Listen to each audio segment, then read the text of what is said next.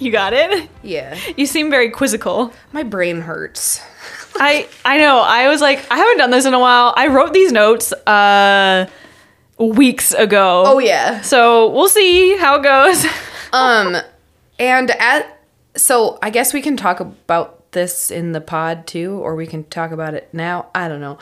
I'll just cut it out if we don't want it in, if we decide not to want it in. I don't think that this book lends itself to notes or a description of the plot very well at fucking all. Really?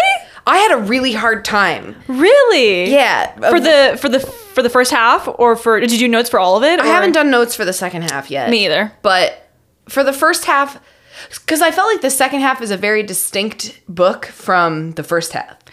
Yeah. Like they mesh well together, but it's like a different vibe. Yeah. I get you. And so I'm interested though, because I feel like I had a great time taking notes. I love I love it, but I just was like, oh, is it because it's like, I don't know, going between like her dreams and reality, or? Yeah, because I thought it was this like very like, it was almost like, this is the only way I can describe it, is it felt like this. Like, it was like a memory, present, dream, drop it into memory. Present, dream, drop into memory. Okay. And as it's moving forward, it like all connects, but it's like looping back on itself. Okay. Over and over. And I just had a hard time. I was like, well, do I address the dream? Do I address the memory? Do I address the present? Okay. Now that you say it like that, I totally get what you're saying. Because when she starts having dreams that are memories, I definitely am like, wait, is it a dream? Is it a memory? Is it both? I mean, it's both, but and then it's weird to talk about. Yeah, and like to describe like why she's feeling this way. She like has a memory of something, and then it flows into the present, which then quickly like shifts into a dream, which then like she has to explain with a memory. Oh, maybe you were just paying better attention than I was. I was like, we're in a dream. or I'm just I don't know, but I had a very hard time writing notes, and I don't have very many because I don't know what to do. Okay, great. I feel like I have a lot less than I normally do, but I'm excited to talk about it. Yeah, me too. Hell yeah. So hey everyone, this is Tiny Shed Book Club. You forgot about it. We forgot about it. It's been a long time. It's been a couple weeks. Whoops. But I'm Tia, and I want Jessica Johns to narrate my life. Oh, her writing is fucking amazing. It is. I love her writing. She does write really well, and it's really like, I don't know if like poetic's not the right word, but like, I don't know, like how would you describe it? It feels like the best like bedtime story. Like if someone was like saying this story to you while you were like getting ready. I don't know. It's very like comforting almost, or like I feel like maybe Jessica Johns just has a lot of empathy or something, because the way that she describes the family dynamics and how everyone interacts with each other, it feels more real to me than like maybe some of the other books we've read. Like she does a good job of like connecting things. Yeah, and I think that her like her metaphors are spot on. They don't feel like jarring. It feels very like seamless and like just really good storytelling. Sure. So I really like her writing. Cool. Well, I'm Chandler, and we're going to find out how much I remember from this book because, again, we read this weeks ago. So sorry if I misspoke.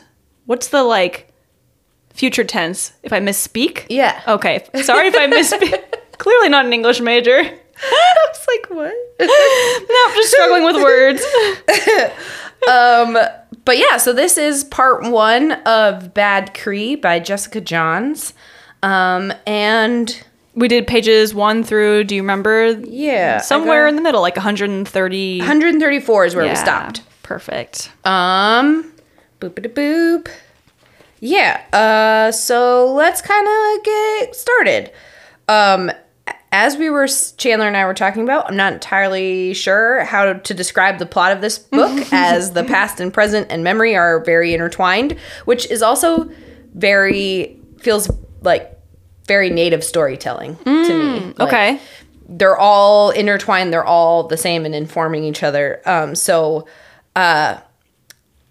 we'll see how it goes. Yeah, we'll just try it out, and yeah, we're gonna try. if we fall on our face, we fall on our face. So we first meet the main character, Mackenzie, after she's having a dream about her sister who's in this kind of like winter-ish wood, and she's screaming and covered in crows in the wood. So her sister is kind of like laying prone on the ground, and she's covered in crows that are like pecking at her, and she's screaming, and Mackenzie runs to her sister to try and like get the crows off, and she ends up like grabbing a crow in the dream and like breaking off its head. That was so brutal. And when she wakes up, she has the dead crow in her hand. So like she brings back this crow with her. So right off the bat, we get like the book starts out very unsettling. I love that. I was like, give me the spook. Yeah, it's spook as fuck. Dude, this book, I'm gonna have to reread it because my heart was beating so fast and I was so stressed out that I was like reading at breakneck speed trying to figure out what would happen next. Gosh. And I think I missed like a shit ton. Oh my gosh. I was like, okay. I and you and I, we don't typically do this, but just the way our schedules worked out, you and I ended up reading the whole book, but we're still gonna do this in 2 parts. But with that being said, because I know what happens in the like latter half of the book, I feel like I was like super spooked out in the first half, and then the second half it tapered off, and like we can talk about my feelings on that like next episode. Yeah, but I would agree. Yeah, but it was I really liked all the like crows and how they're like kind of like creepy and they start following her. Anyways, I'm getting ahead of myself, but yeah, but as you mentioned, so when she wakes up and she starts kind of like going about her life, she's followed by these like huge flocks of crows. And she's like really unnerved. But we learn that Mackenzie lives in Vancouver, British Columbia, and works at a Whole Foods with her friend Jolie, who is Squamish. And whose mom is friends with Mackenzie's mom. And Mackenzie is obviously Cree. That's her tribe, and Jolie's tribe is the Squamish tribe. So we kind of get the feeling that Mackenzie lives this kind of like almost like quintessential early 20s life, like in a shitty apartment. She's barely feeding herself. Her apartment is like there's water dripping in through the roof. It's what I imagine lots of like 20-year-olds living their life as, like not really taking good care of themselves, but enough that they can like pay the rent, but their house is like kind of dirty, and she's like got a good friend Jolie and they hang out sometimes. Just like barely hanging on. She's like on a wish and a prayer, just living in a big city that's expensive, and you know, a tiny hole in the wall apartment where the roof is leaking. And we learn that Mackenzie's sister, the one who was in her dream, Sabrina, died a couple years before, like 1 year before or something like that. Yeah. And that Mackenzie left home before her sister died. Yeah. After her grandma passed away. So when Mackenzie's grandma passed, Mackenzie couldn't really handle the grief. And so she left her family in, I think, High Prairie, which I think is in Alberta. Okay, I didn't look it up or anything. But so Mackenzie left before her sister died, and when her sister died, she didn't go back for the funeral. Yeah. So we are kind of learning that Mackenzie is pretty disconnected from her family. Like, she hasn't talked to her mom since she left. She hasn't talked to her aunties. She's kind of like isolating herself, and that's how she's dealing with like these super traumatic deaths in her family. Yes, exactly. And Mackenzie, when she goes to work, she's telling Jolie kind of like what happened. In her dreams? Yeah, in her dreams. And she's like, yo, I had this crazy dream. I've been having a lot of these dreams lately. And Jolie is like, yo, you need to call your mom and go home. And Mackenzie's like, I'm not going to call my mom, and I really don't want to go home. And Jolie's like, well, then call an auntie at least. Like, you need to talk to somebody, because like this dream shit ain't okay. Yeah. So Mackenzie feels kind of pressured, but she ends up calling her Auntie Doreen, I think, is the one that she calls. So there's two. There's Verna and Doreen, and I just didn't keep track. at all of who was who. I was like, they're the aunties. I think Auntie Doreen is the one who doesn't, I mean, this is getting ahead, but Auntie Doreen is the one who doesn't dream. Okay. And Verna is the one that does. That sounds right. And so she calls Doreen, like, while Doreen's at a bingo night. Yeah. And Doreen's like, why the fuck are you calling me? You know Monday is bingo night. And Mackenzie's like, oh shit, I'll call you back later. But Doreen knows that something's like pretty serious because she knows not to call on bingo night. Right. And she tells her auntie kind of like vaguely about these dreams. And her auntie's like, well, I'm not a dream oracle, but like, I think you should come home. And Mackenzie's still pretty shaky on it, but she keeps having these dreams that are both like simultaneously a horror movie as well as like recollections of her past. Yeah. So like after her grandmother died, her and her sisters and her cousin like went to this like party on a lake in their hometown.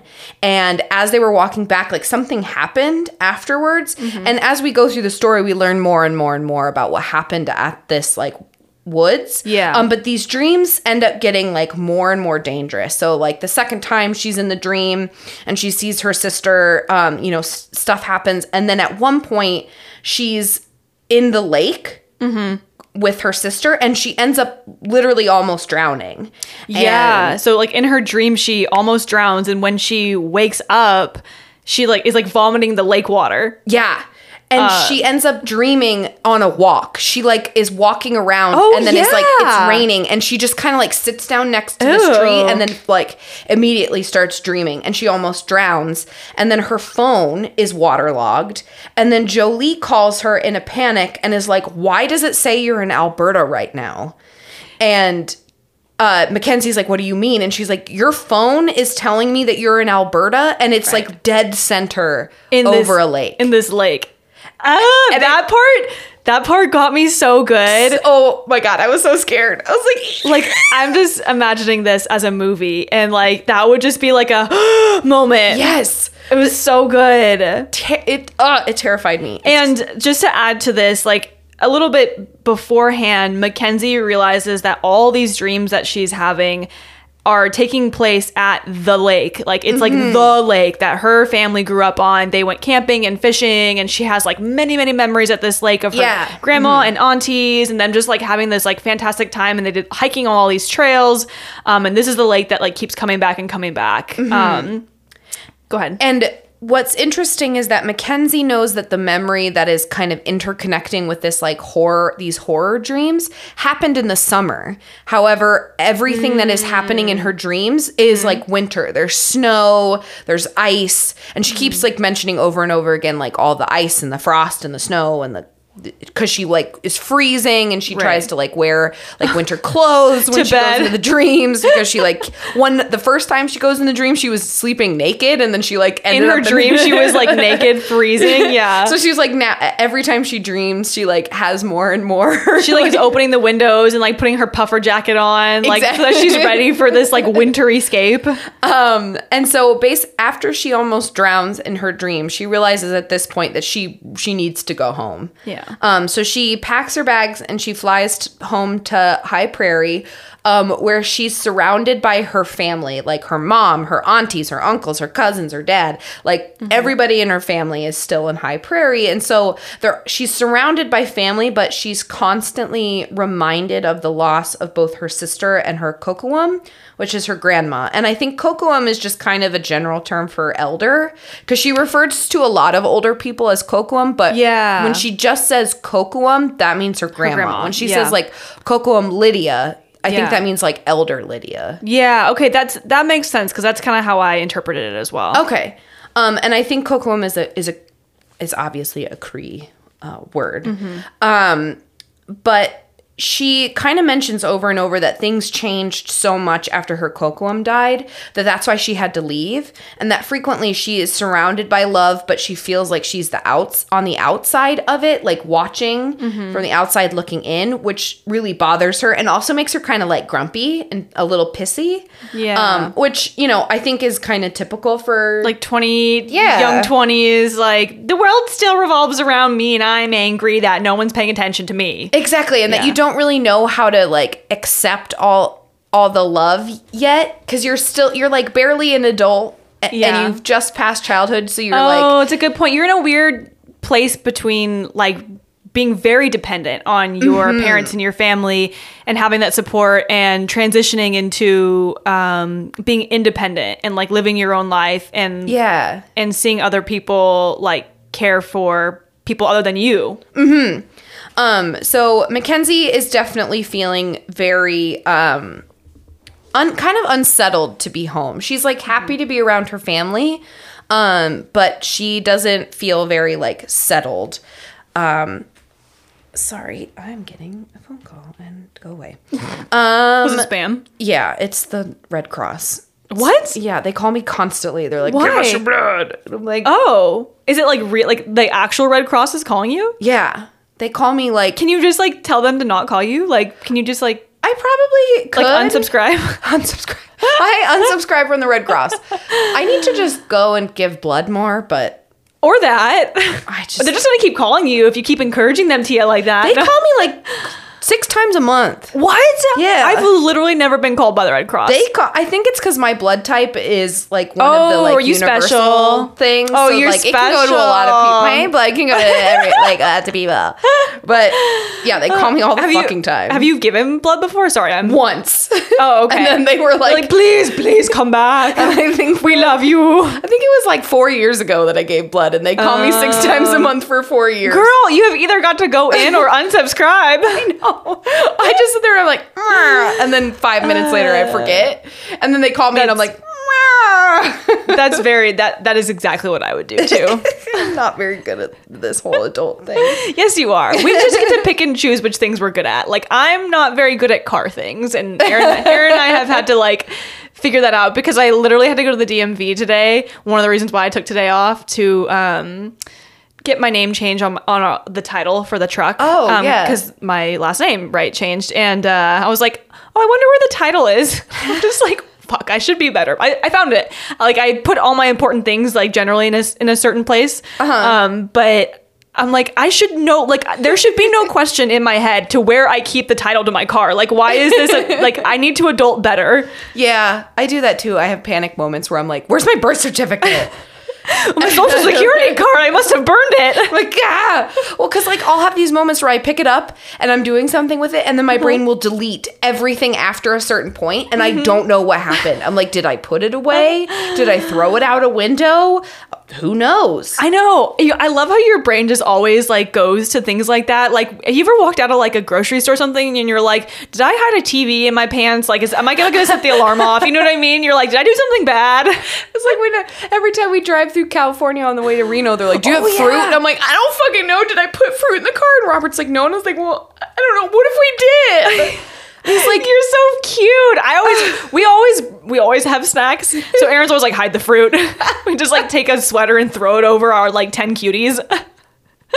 10 cuties. You have to buy a whole bag. I mean, might as well bring the whole bag with you. I'm sorry, that was way longer than that needed to be. No worry. Oh, okay. So she's at home. She's feeling weird. Boopity boop boop boop. For a second, Mackenzie thinks that her dreams have stopped, but don't. She was also like, they didn't happen for like 2 nights, and she's like, I must be cured. She does this whole like, I don't want anyone to worry about me, and I don't want to like be a burden to anyone, so I am just gonna act like everything's fine, which is like, well, now you're just making it worse. Yeah, she simultaneously won't tell anybody anything, which isolates her, which makes her upset that she's isolated. Yeah. Which then she's like, but I don't want to be a burden to people. And like, I feel like the second half really explains like this feeling. Yes, it does. Much better. Yeah. But so she's hiding things from her family about her dreams, but she has like 2 days where she's able to sleep. And she thinks that the dreams have stopped, but they definitely don't. And they end up getting more intense. And the dreams kind of start to hint that something happened to Sabrina, the sister, in the woods after this party. Yeah. She remembers like leaving the party, gonna go walk through the woods, and she's like, oh, I remember like losing Sabrina and her other sister, Tracy. And so she's kind of starting to remember more and more pieces of this night in the woods. And And so she ends up continuing to have these dreams and isolating herself, but she ends up going with her mom on kind of like one of their, kind of like a hunt. They kind of drive to these old abandoned houses and like dig through the trash and the rubble to see if there's any like treasures that they can take home. Yeah, it's like something they did as like as kids. It was like a bonding experience for like the mom and the like three daughters. They would like go find an old abandoned house and like go in and find like treasure basically. Yeah. And then her mom will like refurbish it. But also just kind of like keep it at the house. Like it's something they really enjoy doing. Mm-hmm. And as they go, they kind of end up having this like heart to heart about how Mackenzie's feeling and how the mom is feeling. And they both are like suffering from a lot of trauma in multiple different kinds of ways that is really holding them back from being able to connect fully with each other or to forgive each other for mistakes that they feel the other one has made. Right. But they have a nice heart-to-heart chat that's like the beginning of like opening back up to each other. Because as we mentioned, Mackenzie hasn't been home in a very, very long time. Yeah. And then as we start to move in and she starts to explain her dreams to her family more, we learn that multiple members of her family have dreams or visions. And it seems to be like a large family trait. Like, Tracy and Sabrina, who are twins, can see each other in their dream. Like they used to be able to dream together. Yeah. Cassidy has like visions of like things that could happen that she can prevent.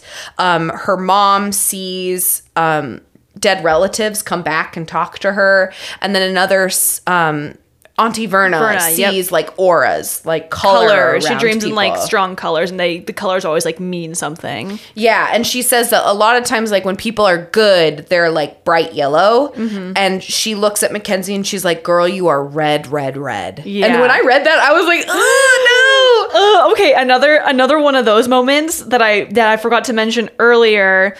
It was okay. So after it was like Mackenzie's like, you know, earlier dreams of Sabrina, the one where she like fell in the lake and like was like almost drowned. Yeah. Yeah. When she comes back and her phone's being all weird, right? She gets these like ominous text messages. Oh, from, like, yes. You remember this? From like totally spaced on that. From like an unknown number. I don't remember. I think I have the page number down. So let me grab the book. I think it's like 63 or 68. I don't know. Let me just pull it up. Oh yeah, I did write that down. Here we go. Yeah, here it goes. A text from an unknown number. I'm gonna not pronounce this correctly. Neheyawak, who don't know how to swim should keep away from water. And it goes, my hands start to shake. I look at the area code, but it's not one I recognize, and I text back, wrong number. I stare at the speech bubble and feel the heat rise in my face. The pounding starts again in my head as I watch the blue dots come and go. I don't think so. Who is this? You know who this is. You're not listening. My stomach drops. Jolie is the only one who knows about my last dream and almost drowning. I know as I type out my reply that it's wrong, but I press send anyways. Tracy? ? The blue dots appear for a little too long and then disappear. After what feels like forever, a message appears. Close. Same womb, different sister. So it's like Sabrina is texting her through the like, I don't know. From the great beyond. From the great beyond, yeah. But it doesn't feel right. You know what I mean? Like, I feel like if it was her sister, it would be like sweeter. Yes, it's like something is very wrong. Yeah, it's like you need to stay away from the water if you can't swim. Like, yeah, it's like taunting and evil. And at no point in time has Mackenzie ever described Sabrina as like evil. She like continually mentions that she's very empathetic, very loving. She's very smart, likes animals and plants. And every time we see Sabrina in the dreams, she's like really gaunt and like has like hollow features and like dark bags in her eyes, and like she's just like really like skinny and pale and just looks like ghastly. Yeah, she looks awful. I'm trying to see if another part is in this section or in the next one, and I can't remember.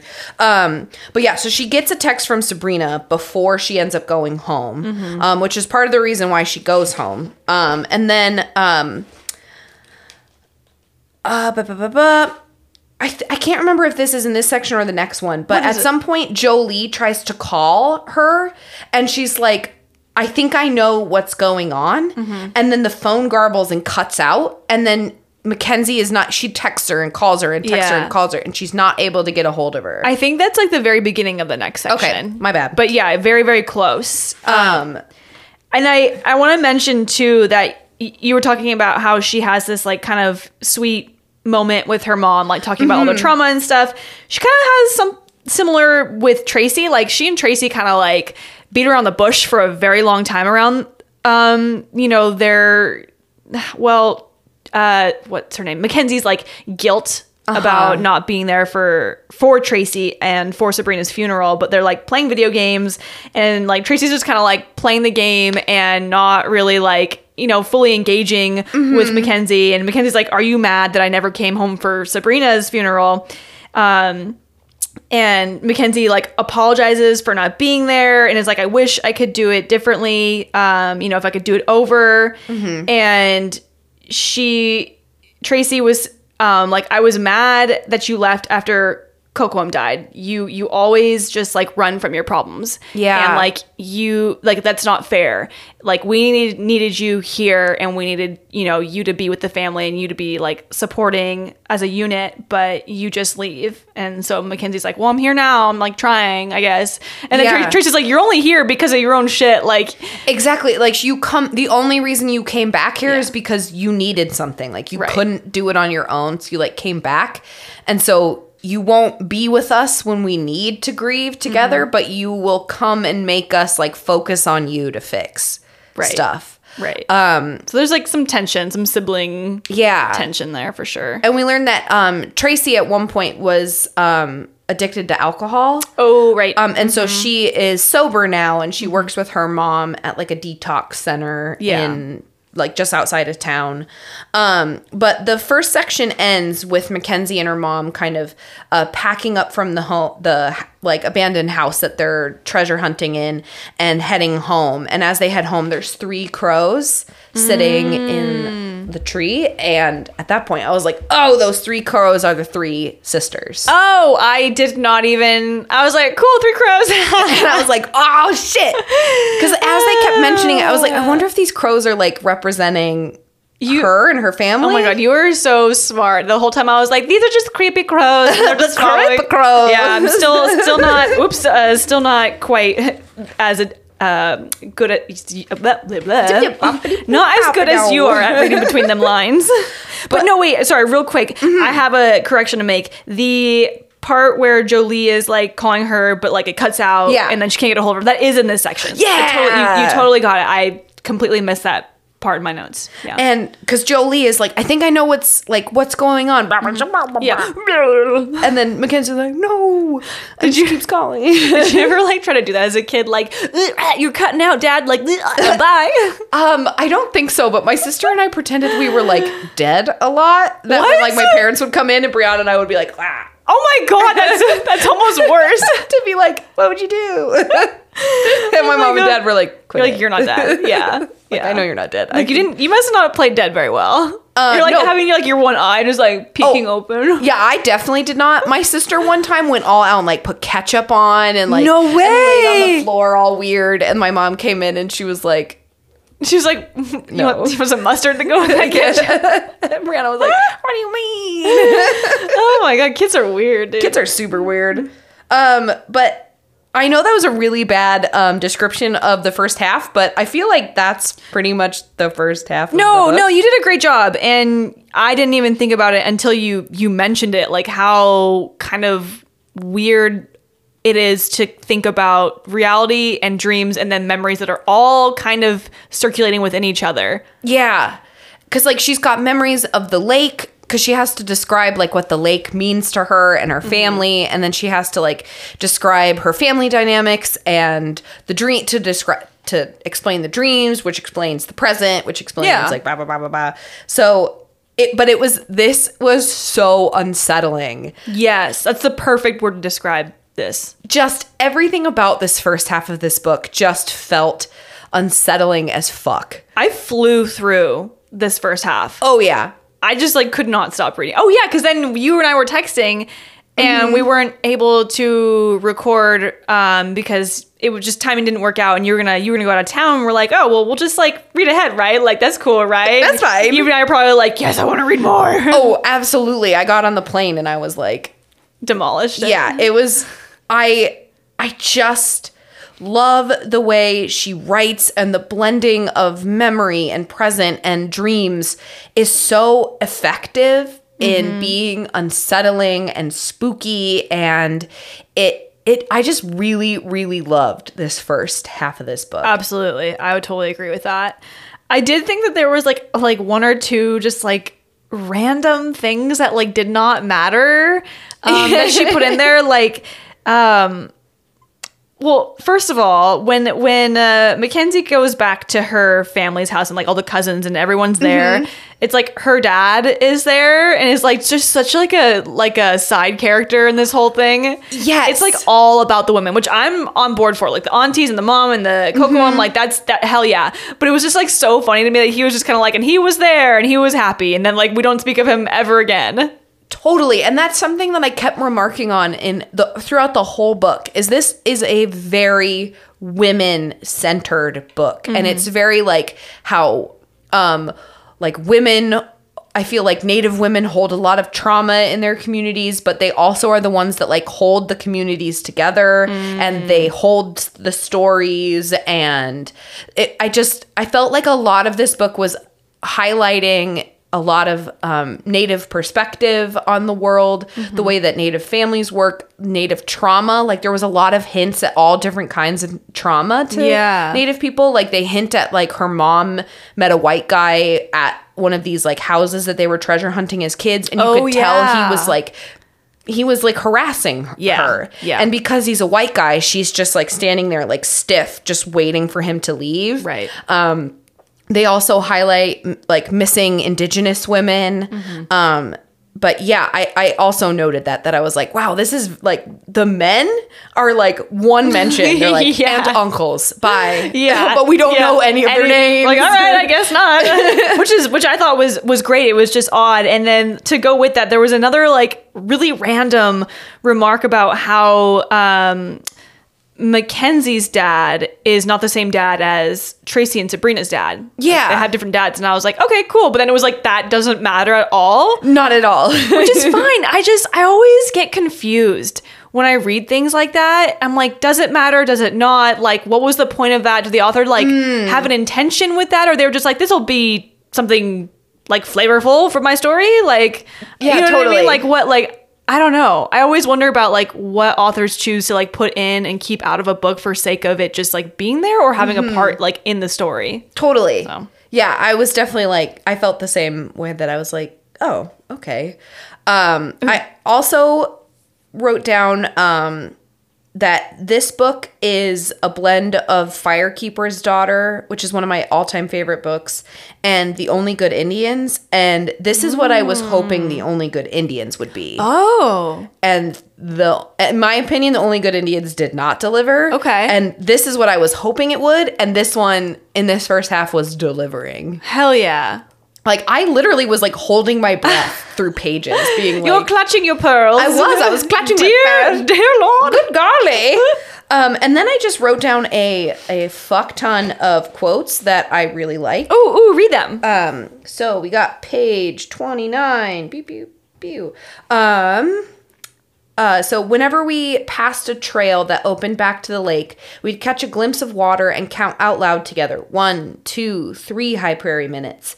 Always do this if you go for a walk, Coquelin said. To remember how far you're getting from your campsite, count the trails to the water, remember the minutes.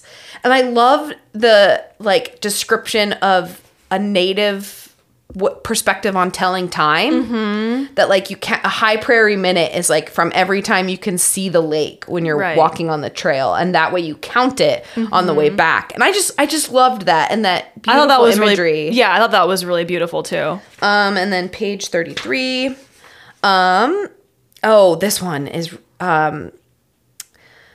An Indian dying is like a balsam fir getting chopped down. Trees for miles and miles feel the pain under the soil. They send their reserve nutrients through the root network to the stump, which closes over the bark like a scab. Eventually, the stump turns into a nursery, a home for new growth, for something else to take shape. This isn't the same as healing or being reborn, but it's the closest we'll ever get. But there was no comfort when Kocoum died. Family came in from everywhere trying to give us their strength, and it still never felt like enough. And I loved the imagery of that, and that the resilience of Native communities, like sending their strength and their love to each other to support the network. So I thought that was really beautiful. Page 43. Ba-doop-doo. I worry that this place, the solitude of my life in this apartment in this city, has turned my memories monstrous. That loneliness can make once beautiful things terrifying. Ooh. Damn. I was like, I feel like that's one that like so many people can relate to. Oh shit. Yeah. Right? I read that. I was like, oh God. I know that feeling. Yeah, that's like a depression and alone in a new city. And then 62. Right? 62? Okay. I don't mean in the dreams, I mean in this world. Be careful who you tell. My grandma told me once about my uncle who started having visions. Jolie's eyes traced the ceiling, seeing something other than my apartment. He told the wrong people, got taken away from his family, locked up in white rooms. I stare at them. This place wasn't built to believe us, and white people will try to stamp out anything they don't understand. Jolie's eyes hold mine. What about this memory?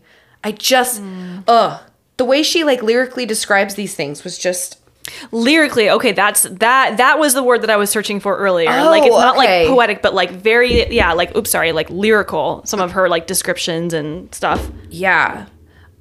Page 71. Oh, I love this. Auntie, how could Sabrina message me? That can't be real. She scoffs into the phone. Our ancestors and spirits have been speaking to us in a million different ways for thousands of years. You think they would have a hard time figuring out texting? I love that. I love that so much. I was like, yes, that's the perfect way of like looking at our like ancestors and ghosts and spirits. Like, you really think that they can't do this shit? Like, yeah. And as a person who like definitely believes in ghosts and shit, like I can totally see like as technology moves forward, like they have to figure out ways to manipulate it to communicate in different ways. Like, yeah. And they're like, just like in the spirit world, just chilling around, like watching shit happen. Like, yeah. The idea that they can't figure out how to send a text message. I just love how she's like, oh bitch, come on. Yeah, please. You think our ancestors can't figure this shit out? They've been navigating the world for millennia. Yeah. And then I have two more. 88.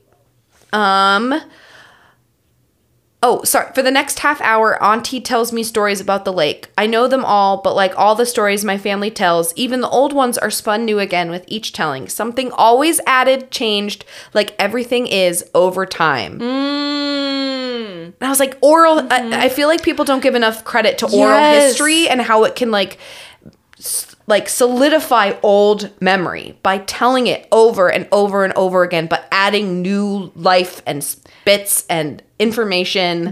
I have that written down here about the importance of like oral tradition for many cultures. Yeah. I loved that because I was like, that's how oral history can help, because people, at least in archaeology, are astounded every time like native tribes are like, yeah, there's Bridge of the Gods. There used to be an actual like land bridge that crossed at that point. Shit. And native peoples were constantly telling people like, yeah, there was a bridge there and it was created by the gods or by the creator and two different beings. And then there was a great wave that knocked it out and destroyed it. And people were like, no. And then eventually geologists and archaeologists found evidence that that was what happened. There was a bridge that got blocked because of the landslide. And then when floods came through, it knocked the thing down and the bridge went away. That's crazy. Isn't that nuts? Yeah. And I don't know, just like believing some of the stuff that people tell you because it's been told to them and like their grandparents and their grandparents for years and years and years. And that Western culture is all about writing it down. Like if it's not written down, then it's not true. Even though the way like our shit's all perspective and whoever wrote it down anyway. Yeah. But Western culture tends to be like, no, how could oral history like have memory? And it's like, no, it's because of this. Yeah. This is how it has that long, deep memory. Is that you remember it every year since you were a child being told You it. told but the story. It changes and it grows with you. So you remember and then you tell your children. And and the way she wrote about it, I thought it was very beautiful. And then page 92, when Coquitlam told me that cousins were our siblings just the same, I already knew, just like I knew that our aunties were our parents too. That got me so good. I was just like, that is what I imagine like life is like when like our friends are having kids and like whatever, just like being an auntie is like being like another parent, right? Yes. Like it is, I feel like it's so true that it takes a tribe to like raise children. Yes. Right. And it's really cool to have that acknowledged and really highlighted for their culture. Yeah. Right. Like I feel like America is very I don't know how to describe this, but like a lot of like white families don't necessarily live in like multi-generational like houses, you know. It's like very like, oh, you turn 18, you like move away, you start your own life, and like maybe you get married and have kids, but like everything is very like siloed. Yes. And it's not as like close-knit as a lot of other cultures are. Totally. Yeah, we're very like individualistic. Yes. That like not relying on the family, like the broader family unit. It's you only like your immediate family. But like I too love the idea, and as I grew older, like the idea of having my children have aunties galore. Like it doesn't matter if I'm related to them or not. Like if like family is not just blood, Right. And that I loved that like. You know that your cousins are your siblings, Right. and that your aunties and your uncles are your parents, like your parents. Yeah, it's just like a big family unit, and it just feels very cohesive. And I don't know, it feels way better than like what we do in now. You know what I mean? Yes. I don't know, like it does. It's just like much more like community based. It feels like why wouldn't you want your child to have as much love as they possibly could? Right. And connections with other adults and like building that trust between like children and adults. Like that is such a difficult thing for a lot of kids that I see is like their trust in adults. And I'm like, they don't have enough adults in their life that they do trust. So like building that in like since they're born is like so important. Yes. Absolutely. Yeah. And then relieving the pressure off of like the immediate parents. Yeah. Like having a unit and a team to be like, to help support and raise children. Because children are fucking hard. They are. And that like you almost kind of realize like we weren't meant to just have like mom and dad raise kids. Right. Like, we were meant to have large groups of people. Yeah, raise children together. Yeah. Because children are hard and they although they are lovely, they suck. They suck and we love them. We love you, children. And then do you have any predictions? Let me go through this real quick. Yeah. We talked about a lot of things that I kind of wanted to hit, like how like the aunties and Coquitlam are all basically like interchangeable like mothers to all of the like kids. We talked about the women in the family definitely have some kind of like dream powers or insight with them. Totally. We talked about oral history. And I think at this point when I was reading this book, my only like prediction was that like Dream Sabrina is not Sabrina, like something is possessing her. There's a quote that Dream Sabrina says, it was like, oh, here it is.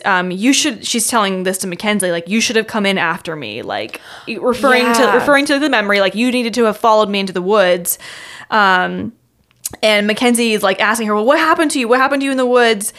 And Dream Sabrina goes, I found the hollow in her body and I see the hollow in you too. Whoa! Yeah. I totally missed that. Oh, that blew my mind. I was like, oh my God, this is terrifying. And that's when I knew that like something was inside of Mackenzie. Because it said, I found the hollow in her body. Right. Yeah. So like Sabrina's not talking about like me, like herself. She's saying that like I am something different and I am in her body. Yeah. And I see the hollow in you too. And like I'm coming after you. And I was like, ah. So that was my like main prediction, is that we're going to like find out like what is possessing Dream Sabrina basically. Yeah, absolutely. What about you? Do you have anything else? My only predictions were that at this point while reading is that the crows, the number 3 represented the sisters.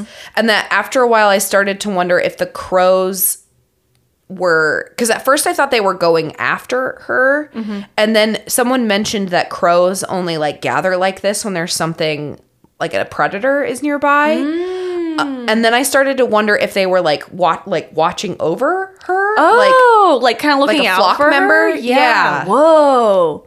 Because the way they were describing it, like repeatedly, I was like, at first I was terrified of them, and I was like, "Get out of here, you crows!" Yeah. And then as I was like, maybe they're not like bad. Maybe they're there for protection. They have good intentions. Yeah. And then my second thing is I was thinking while reading this, based off the snow and a couple other things, if this is a Wendigo, or like a Wendigo, it's a spirit that is in native cultures, and it's in several, and especially that subarctic region where the Cree are, and it's a creature that basically is like cannibalistic. It like eats people, and they would believe that, you know, it would happen in the winter months usually, that the Wendigo would come and it would eat your like cannibalistic, and the person who had the Wendigo would like eat and harm people. Okay. And I can't remember if it's in the subarctic like Cree region there, or if it's in the Arctic, like, because there's another spirit that's kind of similar in the Arctic region. Okay. And to get it out, they would sometimes have to pour water, like boiling water, down the throat of the person who had the Wendigo to like, because it's like an ice creature to like melt it out. Did you know this history before reading this book? Whoa. Yeah, because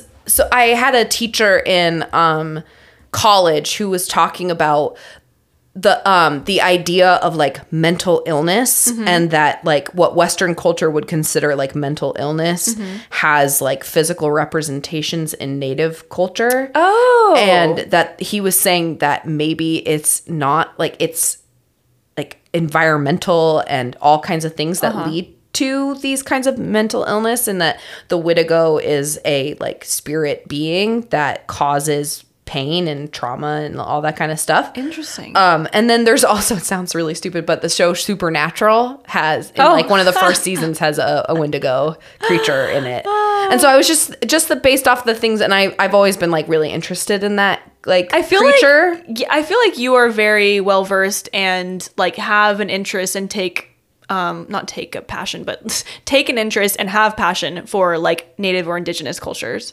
Yeah, it's always been something I've been very fascinated by, and then working in it, a lot of like respect and admiration for the culture, their culture, or the cultures, multiple. They're not all the same. Yeah.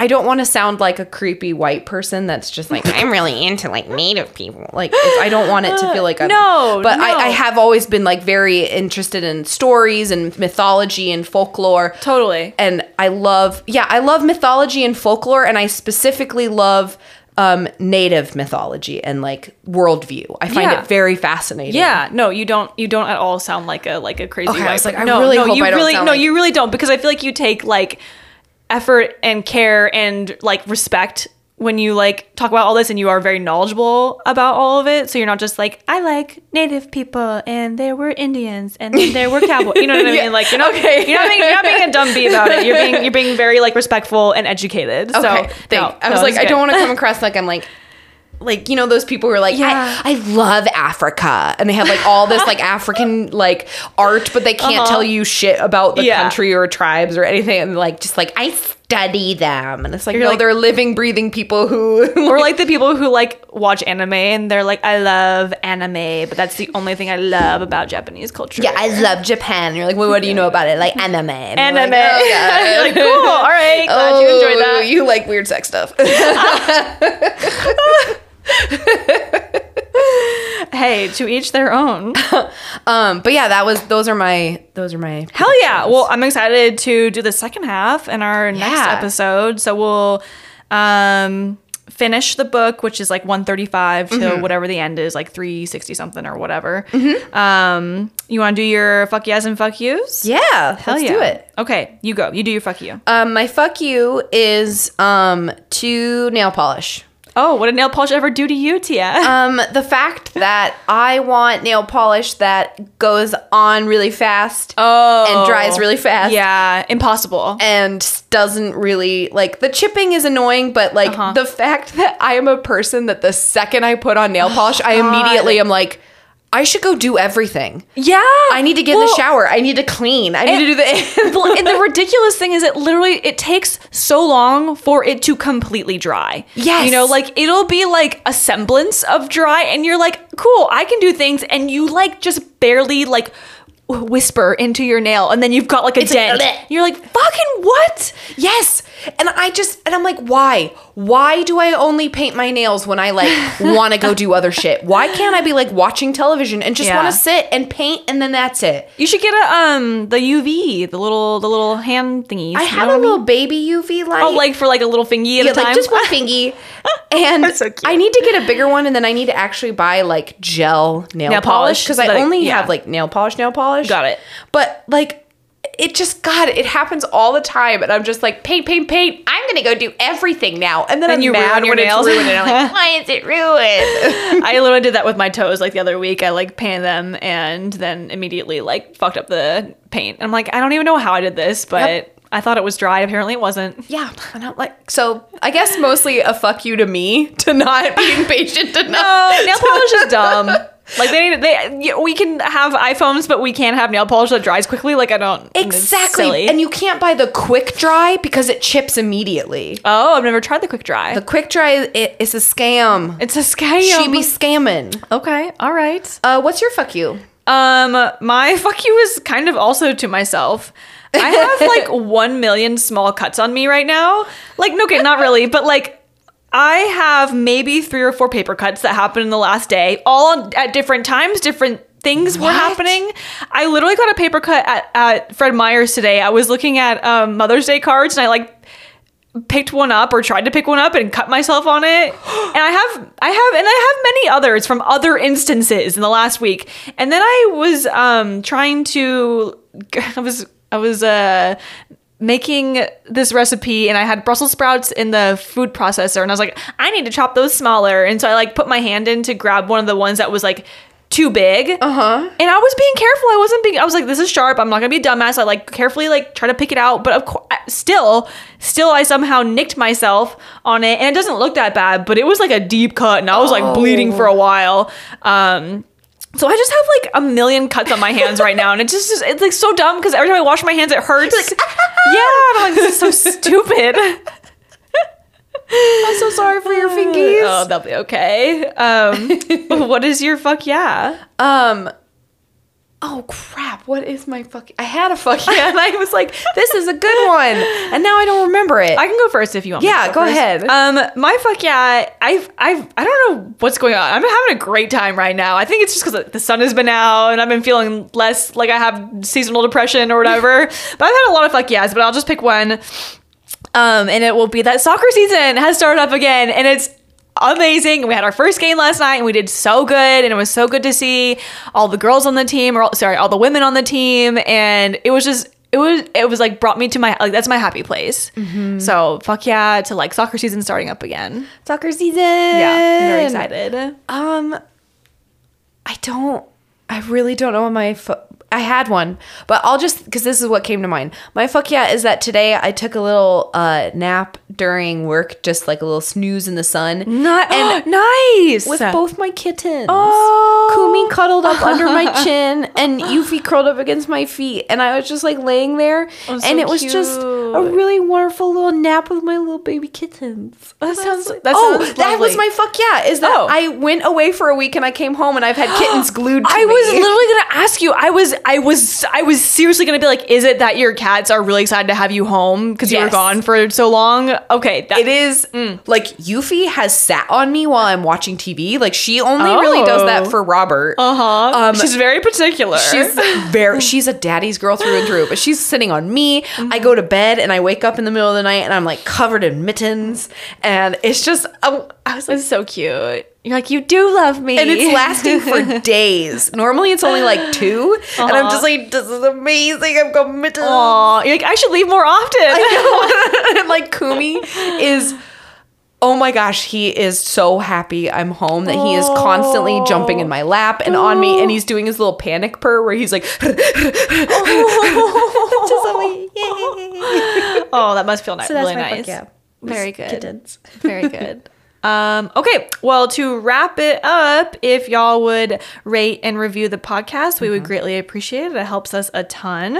Yes. And join us for our next episode where we finish up Bad Cree by Jessica Johns, right? Yeah. Okay, Jessica Johns, basically the second half of the book from 135 onward. And don't forget your bookmark and to lock the shed behind you. Bye. Bye.